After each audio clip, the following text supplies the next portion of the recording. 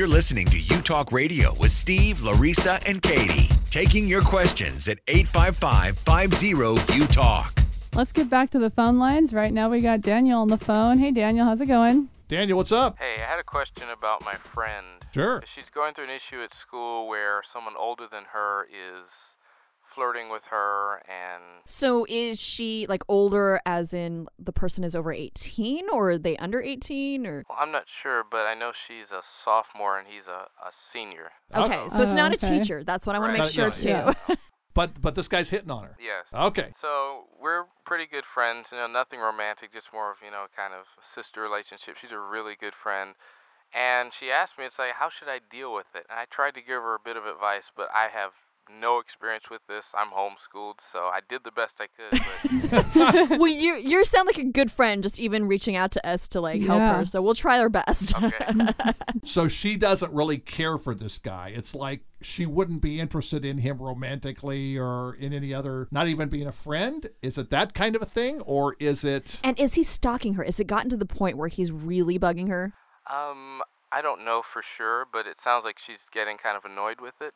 She's a really sweet person, so I think she's kind of too nice to go and say, basically back off in a really serious way. Hey, dude, back off.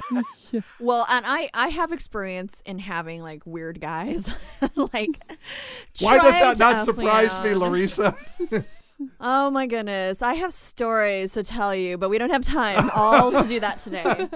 But what I would say, because I was that nice girl at one point who I just had the hardest time like telling people, especially when I was in high school, where I really didn't want to tell people no because I felt so bad. So I was the girl. I know this is really bad, but somebody asked me to dance and I didn't want to go. Oh, I have something to do that night. I got to wash my hair. I was that girl. Oh, you were that girl. Uh-oh. I was that girl. Okay. But then later on, I just realized that, some of these guys, they just won't go away because if you don't tell them flat out, no, they'll keep bothering you, right, Kati? They do not leave you alone. Yeah, my friend is going through this right now, too. She's got like 5 older guys, and like she's in her 20s. She's like graduating college, and these guys are in their 30s. And she's like, dude, I don't want to settle down.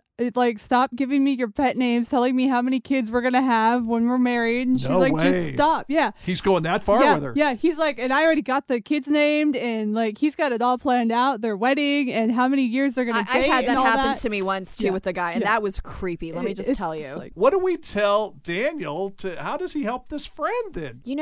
Daniel, I don't know if you're a big guy or not, or tall or intimidating, but you could give a visit to the guy's house and bring a baseball bat. No, just kidding. Just kidding. I was thinking of that, Larissa, actually, because I'm a big guy and I thought, okay, get your cousin some baseball bat or real intimidating, like one of the linemen on the football team, just to go there and just bang on the door. I don't know. I'm not hearing from you ladies. We're kidding. I mean, I think kind of what I was alluding to earlier is just, hopefully that she can be straight with him and just say that she's not interested for the reasons. And I think even though that guy might ignore her from that point on, or he might still be bothered or maybe hate her, it's one of those things where he'll get over it as long as he doesn't do anything violent and it's not to the point where he's stalking. I think if she just says like, hey, you're really nice. I know you like me, but I just want to let you know I'm not interested that way in you, and that's not going to change. And I'm really sorry. It's hard, but sometimes that's what needs to be done. And I think, Daniel, you need to encourage her to keep an eye on the situation. Not that she could get away from it, but if this guy just keeps it up and keeps it up and keeps it up, she may have to go, I don't know, maybe to a teacher, a trusted coach at school, the principal, a dean, somebody who could intervene, because people do some pretty crazy stuff sometimes, unfortunately. Yeah, well, and the good news is he's a senior, right? Yes. So she only has to deal with him until he graduates. So tell your friend to hang in there too, but definitely make sure she's always like around a lot of people, maybe girlfriends or other guy friends, so that they can be buffers.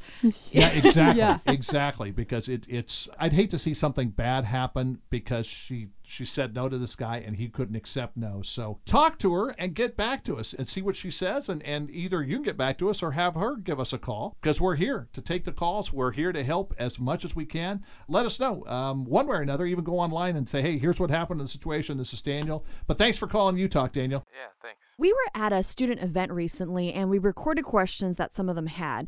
And we met Amy, who had a question about her best friend moving. Hi, my name's Amy, and I was wondering, my best friend is moving out of the country, and I don't know what to do. Oh, poor Amy. Oh, that sounds That's terrible. tough. That's always a tough one when you have friends that moved away. Katie, did you ever experience that? I have some friends that we live really far apart. We always have, so it's really hard because we only get to see them like once a year, but we keep in contact over Facebook. That would be something I suggest. You can use Facebook or Skype. Skype or Absolutely. the Skype is great. Snapchats or anything like that to keep in contact with your friends. And to know that it's not the end of the world for Amy. I mean, you can have other friends and that friend isn't going to be lost forever because you can keep in touch with them.